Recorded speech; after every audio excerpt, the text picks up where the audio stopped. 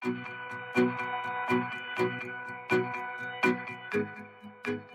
Worker Learner podcast is brought to you by the Professional Learning Hub, Griffith University's platform for executive and professional education. Bringing together the expertise of Griffith University's academics and research centres, our professional learning is designed to deliver creative solutions for the workplace of tomorrow. Whether you are looking for opportunities for yourself or your team, we have you covered.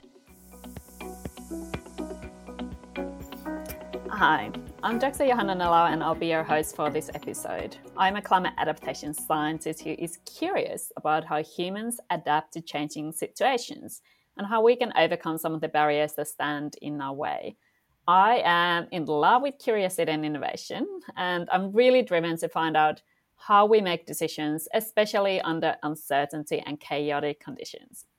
I recently worked on the Intergovernmental Panel on Climate Change 6th Assessment report in Working Group 2 on impacts, adaptation, and vulnerability, where I focused specifically on how we adapt to climate change. But change is all around us, and it is really the one thing that seems constant in life. In interviewing people for this podcast, I really hope to learn new ideas and principles in how we can make better decisions and keep moving forward. My guest today is Dr. Jean Renouf. John wears many hats, so he's an academic, actually a pracademic, which we'll talk about. He's a firefighter. He has worked in war zones and in highly complex and challenging environments, including Afghanistan, Iraq, Israel, Palestine, North Korea, and Yemen. And he's also the founder of the community organization called Resilient Byron, and he's also a parent. Jean is deeply interested in the biggest challenge that we all face, which is climate change. But he sees a way that we can approach this. So I'm really curious about his experiences in community regeneration and resilience as well. Jean, welcome. Thank you. It's a pleasure to be here. So to kick off, could you just explain a bit what is a pracademic? Yes. So, look, prior to joining academia, I've been working in academia for, I think, around 7 years now. I spent 15 years working in different countries and in the field doing some direct work on the ground. And I have kept this kind of mindset even as I lecture or do my academic research. So whatever I do at uni, really, I see myself as the in-between between the big ideas being produced in academia, which are well worth, their gold, but they can be also very difficult to comprehend for someone who is not necessarily immersed in that world. And in real life, in between inverted bracket, where those big ideas can be implemented. So to me, a academic is the one who sits in between those two worlds and facilitates basically, on the one hand, knowledge in the real world, but also on the other hand, real life into academia. And so what have you found in terms of sitting in between these two worlds? What have you have found that are really great skills in kind of helping the theory and things that we know how things should work, and then actually translating those ideas on the ground? So something I'm really fond of is the intellectual rigor that comes with academic thinking. I think it's essential in these times of uncertainties and conspiracy thinking and just overwhelming load of information. It's good to be able to fall back to some sort of information which is to a certain degree kind of fact-checked and researched and tested by others. And it gives some sort of like credibility, which is, well worth acknowledging and emphasizing in these times of uncertainty. So I like this. At the same time, I also find sometimes academia a bit too, too wishy-washy for someone who's not part of it. It took me personally a good couple of years to really, when I was doing my PhD more than a decade ago, it took me a good couple of years to accept that people who were in this thinking were really deeply immersed in this thinking. And therefore, it takes time and effort to engage with those big ideas. And if you're just thrown in, it might be a bit difficult to just grasp what they're saying and making sense of what they're saying. But I think that skill to be able to, embrace those big ideas, make sense of them, and simplify them to a wider audience outside of academia is really essential. and really helpful. So yeah, to me that is sort of skill which comes as with being an academic. Mm. So really about communication and simplifying ideas for others so they can understand and actually do something with that. Yes, yes. But I know that part of your work history has been in war zones. Why did you want to work in war zones? Huh. I think there are multiple reasons, really. One, I was a young male, seeking adventure, frankly.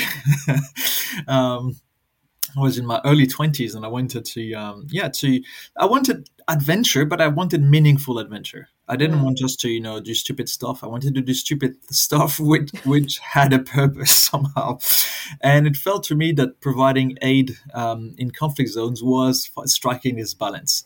And so that was a prime reason. The second reason is because, look, I don't know why I was always, even as a kid, attracted to conflict and wars. Like, even though you could say that my personality is very conflict avoiding for some strange reason, I was drawn into those conflict zones. And as even pre-teenager and teenager, I was reading book about wars, the Second World War, the Vietnam War, and I was always interested by these topics. Find them kind of strangely fascinating. And also, from at a deeper level, I had this realization when I was a teenager. Like, when you read about what happened during the Second World War and the systematic mass destruction of human life through factories. To me, we as humans, we reach the height of horror. I don't think we can do worse than that. So I accepted this really. Early on in my life, which made me more accepting of the situation I would be living in when I be working in this war zone. I wasn't surprised by what I saw. I mean, the sheer level of violence is astonishing, but it never really surprised me. And I found something really striking in war zones, which always surprised me and continues to surprise me, is that life goes on, even in the midst of disruptions and destructions. Even when people actively try to kill each other, there is still a part of us that seeks to go on. People still need to send their kids to school somehow, whatever the school looks like. People still need to bring food to the table. People still need to go to the hairdresser or to the dentist. In some strange ways, life goes on. And I have to say, women actually play a particular role in this. Mostly, not only, but mostly men are fighting, and women really on the background allow this life to goes on in some sense, in some form. So what kept you going? Because obviously, I mean, you partly answered that, but in terms of particular skills, so obviously you were in the conflict zones, you were dealing with lots of different organizations, lots of different communities, and lots of different groups. So are there specific lessons that you could say that you now have because of those work experiences? Let me think. So I think you asked me two questions here, like what kept me going, what specific lessons. So regarding the first one, what kept me going, it's hard to say. I think it's just part of my nature, really, just my personality. I have always been interested by challenging situations, and it's hard to find more challenging situations than conflict zones, really, or places where all systems are down. Um, At the same time, since I became a parent, it's pretty clear that I could not really continue this sort of life. So I do continue finding those sort of challenges differently, but not in war zones anymore.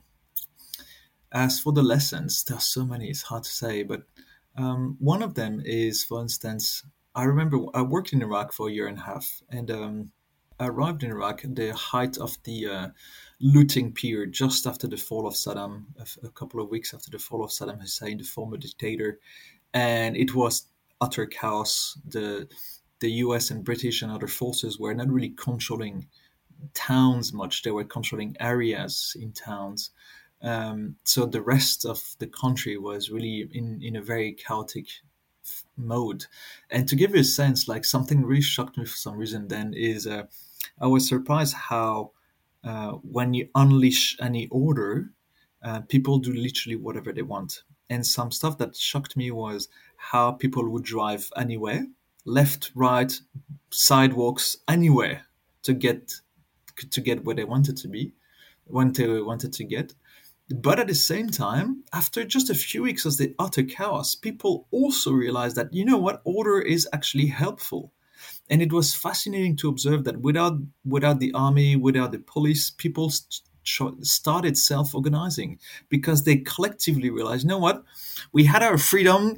It's not cool, This sort of excessive freedom is not helpful in living better.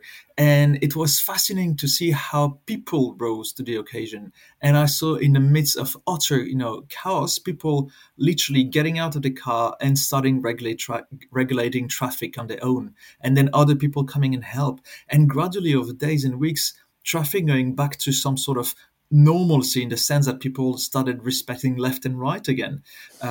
They would not stop at red lights for a long time. For some reason they were resistant to stopping at red lights, especially at night.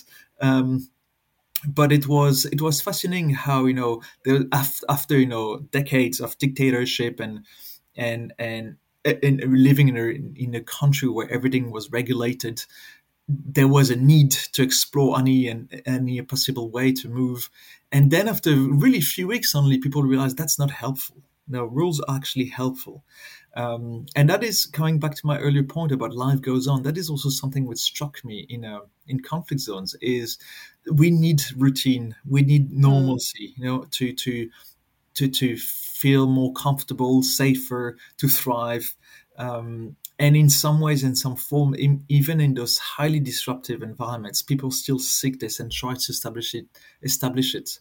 So yeah, this is one of the lessons I learned, for instance. And it really resonates, in the what we've seen even in the last few years globally, in workplaces with COVID and with the chaos that has caused, but also how quickly I've seen that we have all adapted, to the changing conditions and the kind of rules and regulations, and it just made me think about now you're working, most of your work is in disasters and in Australia and climate change.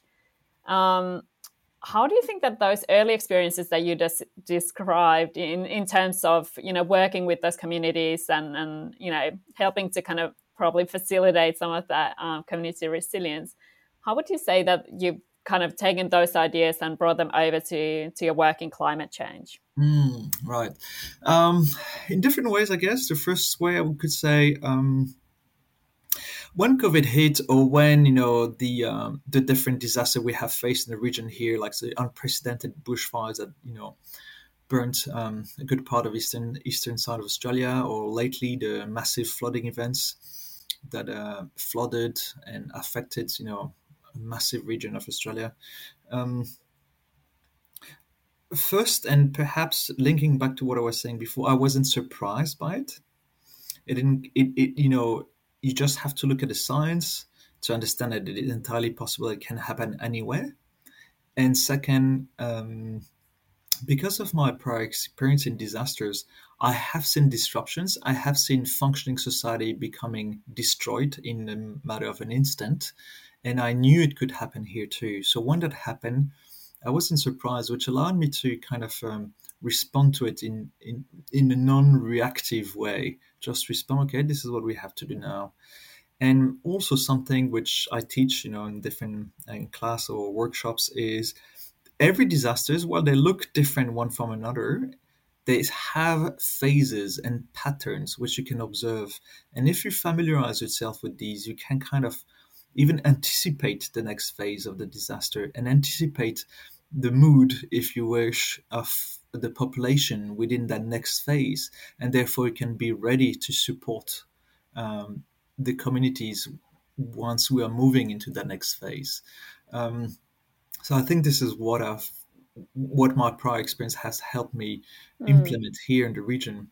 The second thing is, to me, the world is going through a 20 years transition between the old world and the new world, and a good portion of the world is acutely aware of the climate crisis and the need to change the way we live. And another part of the world doesn't want to face this. But we're getting there. And institutions, governments, but also communities are all going along this 20 years period are at different stage of this period. And some of them are the forefront, others are really lagging behind. But I think we are all moving there somehow. That's what I see, like in responses to disasters and how people recover and go back. Some people, instead of bouncing back to what life is, are bouncing forward and are looking really at, okay, so if this is it, if we're going to get flooded or affected by another heat wave or drought or whatever that is, how do we have to organize ourselves to be ready for the next one and not just go back to what is and then be caught by surprise again? So I think this mindset is gradually shifting across the planet and certainly our region. And I sense that for those who are still lagging behind, nature will remind us. I was curious if you could unpack some. So you founded the organization Resilient Byron, and obviously that's very that's which is doing something really, really practical on the ground. So could you unpack that a bit to your listeners? How did you come up with the idea, and how did you kind of get Resilient Byron going? Yeah, sure. So Resilient Byron is a non-for-profit charity. It's a grassroots organization which I founded 3 years ago to precisely help our communities here in the Northern Rivers prepare for disasters and crisis. And we have 3 objectives: one, to help people connect with themselves, connect with each other, connect with nature. The second objective is to build our resilience, so our capacity to respond to disasters and crises by preparing for them and responding constructively. And finally, regeneration. So realistically, if we want to live in some sort of normalcy in this center of climate crisis, I think we have to rethink our different systems, our food system, water systems, communication systems, power systems or electricity systems, stuff like that, education systems, and others, so that we really account for future generations, for our children and grandchildren, and those who are not born yet. So we need to rethink the way we use resources and to create abundance rather than scarcity and destruction in the process. So Resilient Byron has achieved a number of different projects on the ground. Essentially, around a few years ago, it was more about raising awareness of communities about the different risks we face, and now it's more about helping them respond to the latest floods, but also prepare for the future disasters. Our current flagship project is the Northern Rivers Community Cares and Responders Network. So it's a network of residents located across the Northern Rivers, which we identify, train, and mobilize in order for normal people to get the skills and the connection to be able to prepare and respond to future disasters and crises by creating an atmosphere conducive to caring for each other and being supportive of each other, connected with each other, but also practically ready for different crises, from a power system, from a water system, from a communications perspective, etc. But doing so in a way which allows to remain together as opposed to one against the other. And interestingly, sorry, coming back to your question about why Resilient Byron. So that was before the bushfires, before the floods, before COVID. Now it's a time where we felt like Australia was, still the lucky country. And, in Australian psyche, I think the summer was very much associated with the beach, with holidays, with Christmas, with joy, barbecue, family, friends, this really excitement for our summer. And in some ways and some form, I think our feeling and our approach to summer got really shattered by the bushfires. Like the year after the bushfires, I felt an anxiety among Australians, 15 million of which had been affected by the bushfires. And they were kind of wondering, will this happen again? What sort of summer are we going to face? And now with the recent floods that have affected such a large part of Australia, I suspect and I fear the same is going to happen, whenever rains and heavy rains happen. So we created Resilient Bind before all of this happened. At the time, it was clear for me that such large-scale compounding disaster would happen. But of course, I did not anticipate those specific bushfires or floods. I just knew it could happen, it would hit us at some point. I didn't realize it'd be so big so fast. So just before the floods, so how did you see the patterns kind of unfolding that you, because I mean the floods, especially in Lismore, was such a large scale, and most people lost everything, and we still have people who are still don't have an actual decent place to live. So how did, in those days just before the flood, how would you describe that you kind of observed the signs or patterns that, and what did that look like for you?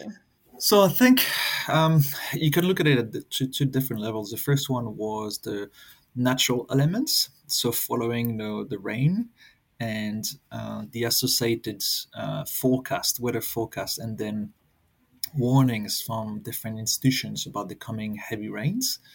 So there was a few days of kind of wait and see. And then the second aspect you could observe was how people were reacting to that wait and see period. So on the one hand, we were not affected by the rains yet.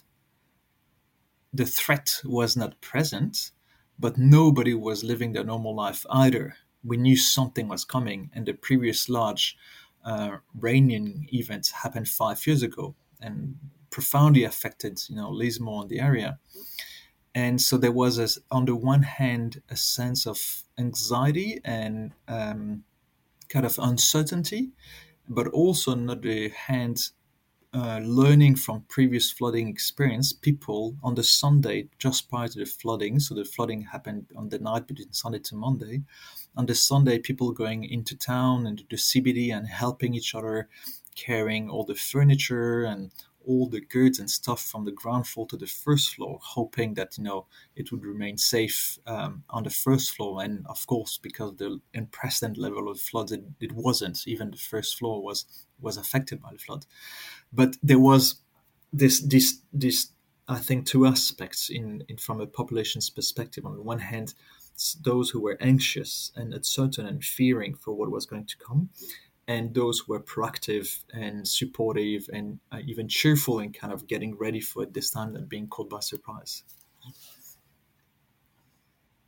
And then once to continue, if you wish, this kind of different phases, once the threat was visible, once the rain happened, it rained an extraordinary amount of water. And I think what people mostly experienced was the sheer shock of how much water there was and the immediate effect on people's lives and property, either because they were flooded and the water was increasing in the property at an extraordinary rate very, very quickly, or affecting them if they were living in the hills and creating landslides, destroying homes, roads, or threatening to do so. And I think there was a really strong sense of shock, denial, fear that happened, and at the same time, few hours in this process, people rising to the occasion. So an extraordinary generous response from the community to helping each other out. It was very clear that the scale of disaster was immense. It was very clear that institutions and disaster agencies just were not capable to cover all of the needs. And so with your observations, you talked earlier about Iraq and, the chaotic situation that you entered into, and then suddenly the kind of communities, had more kind of control and were self-organizing. So do you feel that there is that connection between kind of order and community resilience, and how did you see that play out just after the floods? Yeah, no, absolutely, I agree. So there's a necessary moment of confusion where, on the one hand, people expect combat agencies and government to step in and do what they're supposed to do. And they did to a certain extent, but we have to remember they too were affected by the disasters. They too were flooded. They too were incapable of going through certain areas because the roads were flooded. They too had lost their communications and power and everything. So the confusion was absolutely normal. And out of this confusion, kind of, even though it would probably have looked very chaotic, um, patterns emerged and response emerged. And what happened is people took on themselves to help each other in different ways. So the archetype is, people getting in the boats and tinnies and kayak and helping others from the rooftops. But what happened even after those first few hours, the first few days, when all the lives that could be saved were saved, there was an extraordinary community effort throughout the northern rivers, and in multiple places of the region, people came together, often at community hall, and from the ground up, out of the blue, started organizing themselves. And what may have appeared as very chaotic was actually very sophisticated if you were able to look at the patterns. So you could see, people getting into leadership position, and on the one hand, understanding the needs, and gathering those needs and gathering information about trying to understand what was happening, who needed what. And on the other hand, providing or being welcoming people who were keen to support and guiding those people who were keen to support and volunteer to meet those needs. So acting as a central point between, on the one hand, those people who needed help and people who were eager to help. And that happened throughout the region, and those needs were all sorts of needs. Some people needed evacuation, and people organized, private helicopter evacuations or drops of food for people who were isolated in the mountains and the hills. Other needs were, food and water, or communication systems, or access to properties when roads were destroyed. Other needs were clothing and ability to be able to return to the house that was affected by the flood, so cleaning. And in different community hubs, over the hours, days, and weeks, the community self-organized and responded to those needs in quite admirable way. And of course, there was, if you were dropped into these circles, into these places, you would have a sense of confusion. But if you would also look at these, you would also see patterns and actually order, not necessarily order in the way you would think of from, when an army comes in and organizes something, but order from a community perspective was very real too. Mm. And it really sounds like, adaptation on the go. It's like, these disasters come and happen, and then people and businesses just have to kind of adapt them for the community also to come together. So what are your hopes for Resilient Byron? And I'm really interested, what do you think that other people or others can learn from your experiences in terms of setting up this kind of community resilience organizations like Resilient Byron? Well, look, it's been really interesting because there's been a lot happening already these past few years, like Helping Hands in Lismore that played a critical role after 2017, became Resilient Lismore and continues now to play a role after the 2022 floods.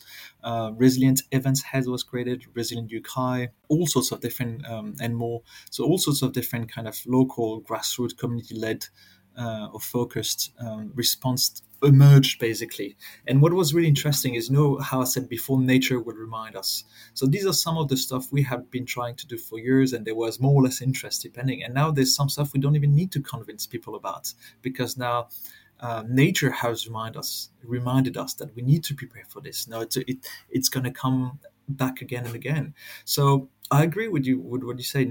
People adapt because we're forced to adapt. So I think what we can do is make this adaptation as less painful as possible, instead of adapting because we are kind of reacting to trauma. It'd be better if we could adapt by coming together and anticipating and planning for the future disasters and disruptive events.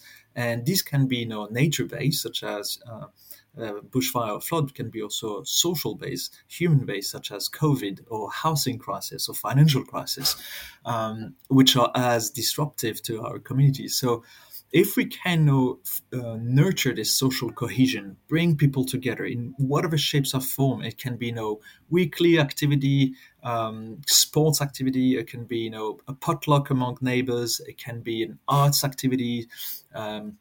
Whatever bring people together is building resilience, is bringing people together. And if in parallel we can also equip people to support each other, either psychologically or practically, then you add another additional layer to building community resilience. And then if you organize this second layer, you bring people together, you equip them, you connect them one with each other, you agree on certain ways of communicating with each other, of exchanging goods and information and skills, then you can sense you go deeper in building this community resilience. And then if to add an additional layer, you help them do the deeper resilience work and help them connect with themselves and help them connect with nature, you can sense again that you go deeper and deeper in that community resilience building.